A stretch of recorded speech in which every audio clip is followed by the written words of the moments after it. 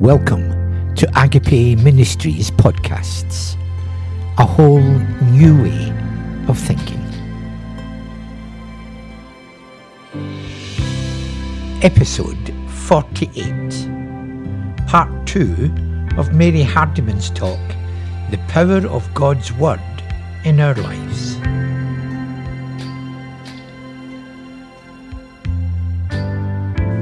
I want to tell you about a spiritual hurricane I once had, a time when I felt torn and shattered in my life of faith. And I have to admit, it was entirely of my own making. But it started in 2011 and it lasted for about 2 years. I was working at this lovely Catholic high school with the funny boys I mentioned at the start, and I was there 15 years altogether. I'd been there about 13 years when this started. So by that point, I was very well established. And I was going nowhere. I had no desire to leave that school, and I was ready to see out my teaching days there. And then somehow, I felt that I was going to have to leave that school and go elsewhere, but I had no idea where God wanted me to be. I had no idea that He was doing a new thing for me. Do you not perceive it? No, I didn't. I was experiencing a sense of restlessness, and lots of things were happening that made me feel inadequate at work. But I really didn't want to go. And job hunting became a futile activity, and I got so mad with God. There was a kind of hurricane going on inside me that was affecting every aspect of my life, and nowhere more so than my prayer life. So prior to this, if you'd have asked me what my prayer life was like, I would have said, well, it's highly satisfactory, thank you very much. I'd come down in the morning, I'd open my missal, I'd go through the readings for the day, and then I would spend some time happily reflecting on how I was one of the 99 sheep who stayed put on the hillside, simultaneously building my house on rock whilst yielding a harvest of 100-fold with my 5 talents. I'm not a whiff of hypocrisy. Look, can you see a broad phylactery or a long tassel? No, and neither could I, because I was on Team Jesus. I was out there on the mountain, ready to do whatever the Lord asked. And what happened during this spiritual hurricane was that I'd stomp downstairs in the morning, fling myself on the settee without even bothering to get the missal off the shelf, because that was a waste of time. And then I'd just go on this rant at God. Now, I'm going to give you a warning, because what I'm about to say, it may sound sarcastic and irreverent and disrespectful, but it was authentic. And we're always told, aren't we, that we have to come before God just as we are. So I did. And what I was angry. So it went something like this. Look, God, what do you want? You see, it's all well and good for you up there on your cloud, stroking your beard and welcoming sinners into eternity. And I know it only took 6 days and it was ages ago, so you've probably forgotten, but this earth you created, I still live on it. And in case you haven't noticed, God, we're in the middle of a recession. And nobody with a modicum of common sense leaves a secure, well-paid job with nothing to go to. So you might be omnipotent, omniscient, and omnipresent, but if you imagine, God, for 1 minute that I can do this, then you're going to have a rethink, because I don't want to be on your team anymore. So there. And a new thing was absolutely the last thing I wanted. Back to Elijah. After the hurricane came an earthquake. How long between the two? Minutes, hours, days, weeks, months, years?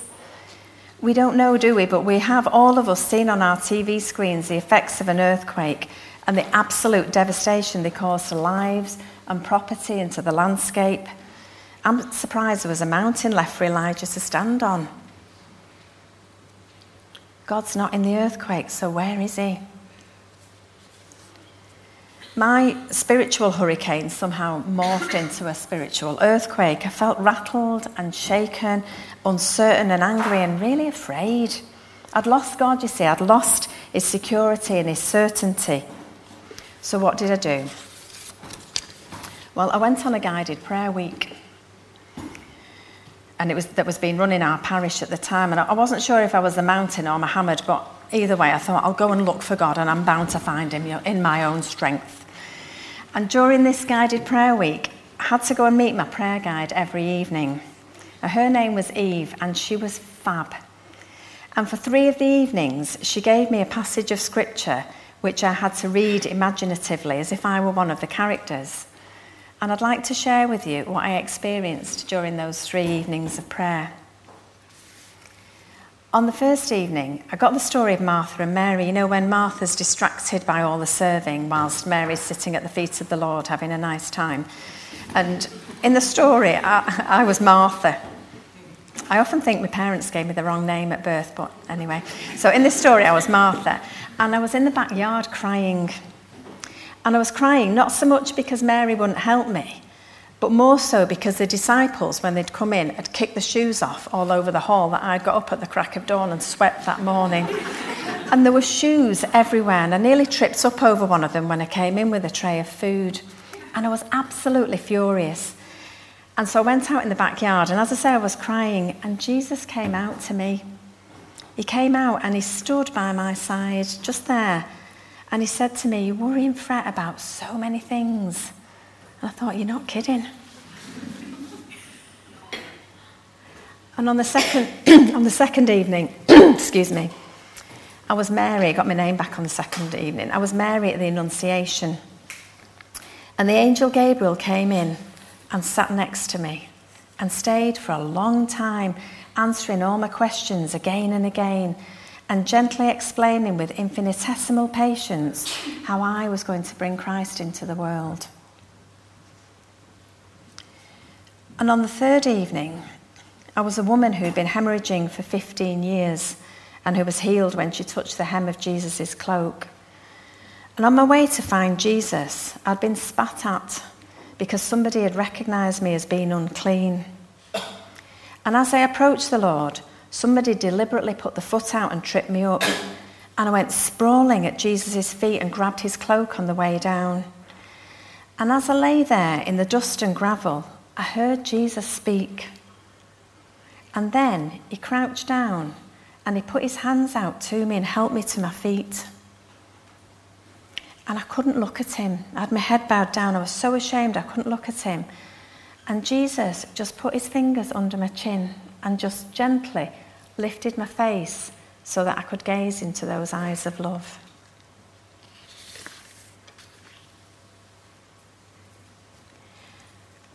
And after these 3 evenings, I said to Eve, "You know, Eve," I said, "it's all well and good having these profound spiritual experiences, but I don't know where God is in my life." And do you know what Eve said to me? She said, "Mary, Mary, Mary." I couldn't see. I was blinded and deafened to the voice of God by the earthquake and the hurricane that was going on inside me. I was resisting this new thing that God was doing for me. Do you not perceive it? No, I didn't.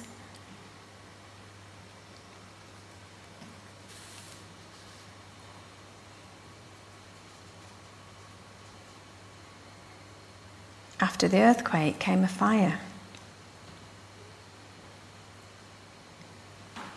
We've all seen fire.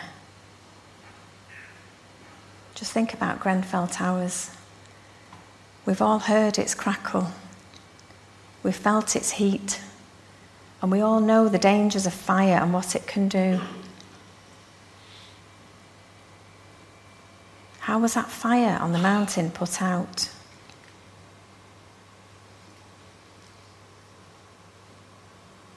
How much damage did it do to the landscape? Trees, plants, all burnt and charred. All the wildlife gone. What was left for Elijah? How much more could he take?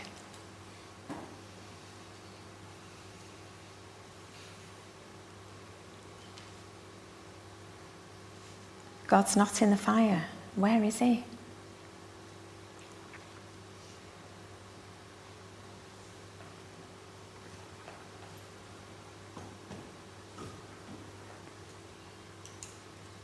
I battled that fire with God for a long time, swinging from fury to sadness to despair.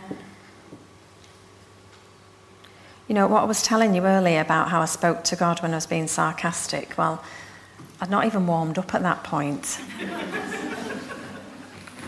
And I'm sure you'd all be very non-judgmental, but I can't really share any of the other stuff I said for two reasons. One, we're nowhere near the 9 p.m. watershed.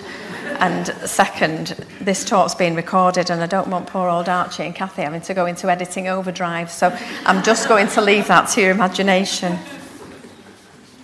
But I used to feel that God had this really beautiful picture that was my future, but that he'd stuck a dirty, great big sticking plaster over it. And I used to just beg him, will you just peel back a little corner and let me see?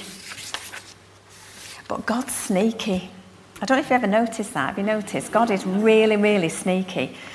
Because if he'd shown me that picture, and if he'd said to me, okay, Mary, well, 2 years hence, you'll be teaching 3 subjects you've never taught before to teenagers with mental health problems. You'll be on a counselling course, and for your placement work, you'll be working with adults who are misusing drugs and alcohol. And in your free time, you're going to be using your considerable letter writing skills to correspond with 2 men on death row in America. If God had said any of that to me, I'd have run a mile. In fact, I would have been on TripAdvisor going, where can I find an extended break in a remote mountain cave by chariot? No new thing for me, thanks very much. After the fire, there came the sound of a gentle breeze. And when Elijah heard this, he covered his face with his cloak and went out and stood at the entrance to the cave.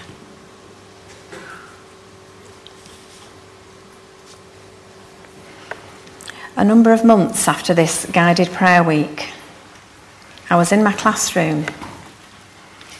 This time the room was full. I had a top set GCSE German group in there that was teaching. And I can't remember what the children were doing, but they were working in silence. And I was standing at the front of the classroom and I was looking at them and I was marvelling on what a lovely group of teenagers they were. They were kind to me and they were kind to one another. They were hardworking and enthusiastic. And I was reflecting on how blessed I was to be their teacher and how I really, really loved my job. And a little quiet voice popped into my head and it said, Mary, do you love me more than these?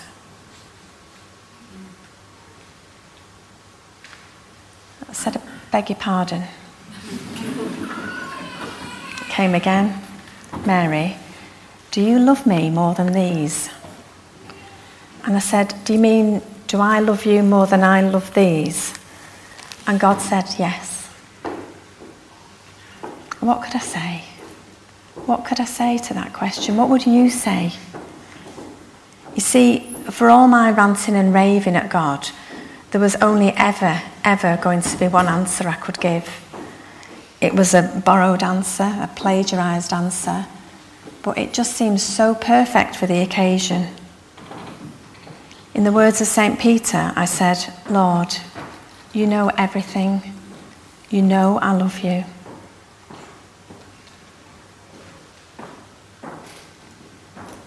God is a master life coach, the master life coach. He knew what new thing he had planned for me.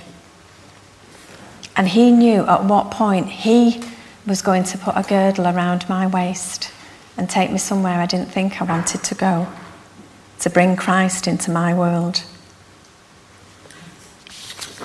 But first, he waited so patiently for my fiat, for my surrender,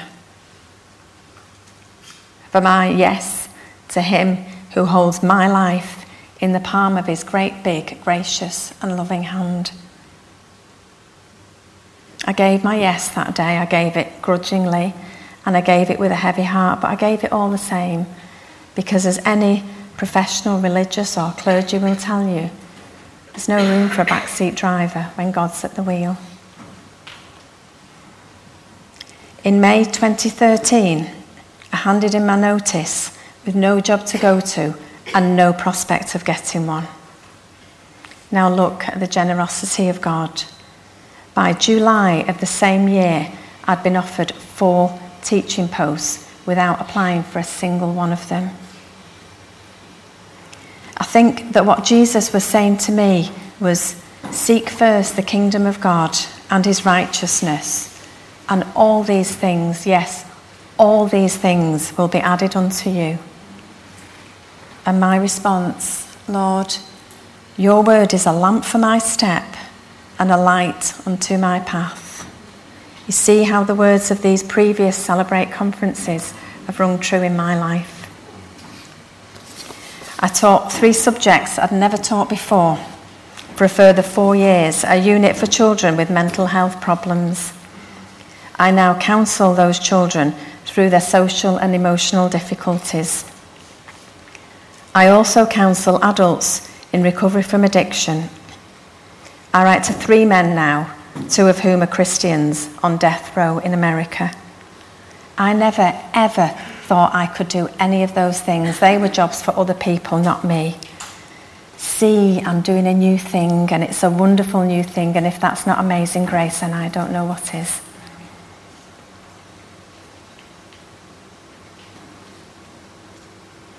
After the fire, there came the sound of a gentle breeze, and when Elijah heard this, he covered his face with his cloak and went out and stood at the entrance of the cave.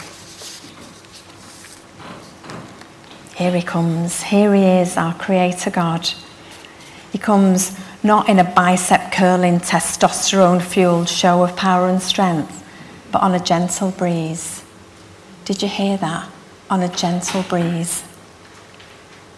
With a tenderness, a generosity, a forgiveness, a compassion, and an understanding that's beyond our comprehension.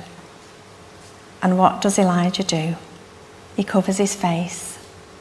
He covers his face because he knows who he is, where he is, and in whose presence he's standing.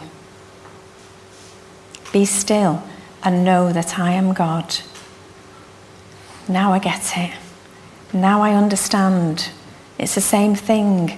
Cover your face, Elijah. Take off your shoes, Moses, because this ground, which is torn and shattered and smashed, this ground which is burnt and charred, this unrecognizable ground is holy ground.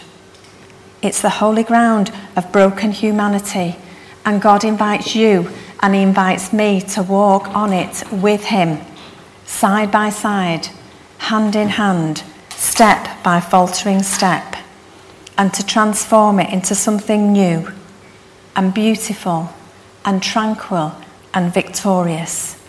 Not in our power, but in the power of that thing we call agape, that pure, selfless love of God working in us and through us. Not in our strength, but in the strength of him who holds the life of each person in this room and beyond in the palm of his great, big, loving and gracious hand.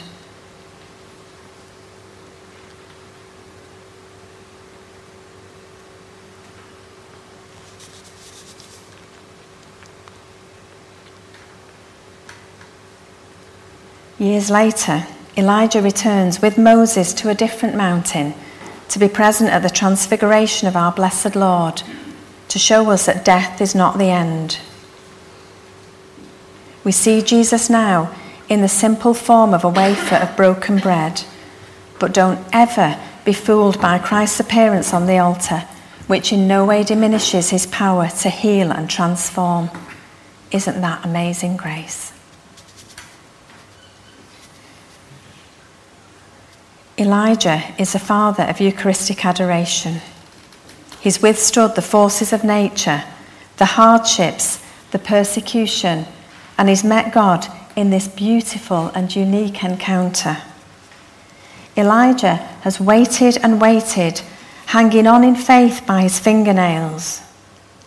So when you feel battered by the storms of your life, when you're maybe resisting this new thing that God wants to do for you, when you feel lonely or abandoned or afraid or threatened, when you're wondering where on earth God has got to, and when, despite it all, you still retreat to wherever it is you go to find him, Remember that you're standing on the shoulders of this great and powerful prophet. Remember that this man was once afraid too. Remember that Elijah went to rediscover God in a lonely place. Remember that God tested him like gold in the furnace and did not find him wanting.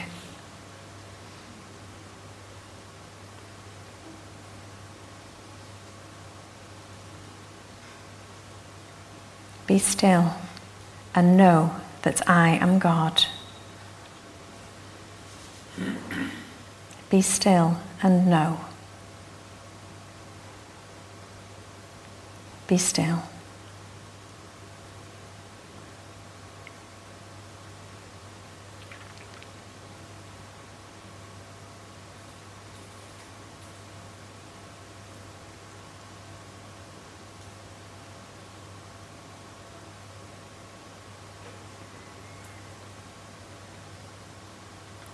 I'm going to finish speaking in a few moments, but before I do, I want to thank you for being such a kind and attentive audience this morning. And may I also remind you that once my talk is over, that we just maintain this beautiful silence that we've created as we go into our time of adoration. So please just give your thanks to God in your heart, because it was always his anyway. I want to end with a prayer by a modern day female prophet called Edwina Gately. Edwina writes this: Silent God, empty, soundless, like the long dark nights without life.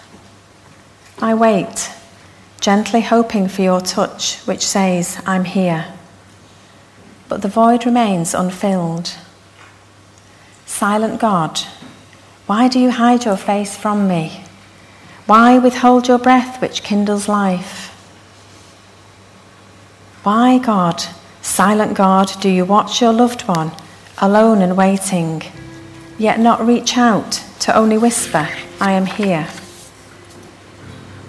Yet I will wait, and I will watch, and in my mind's eye, soaring deep from my soul, I will see, and I will know you are here. Amen.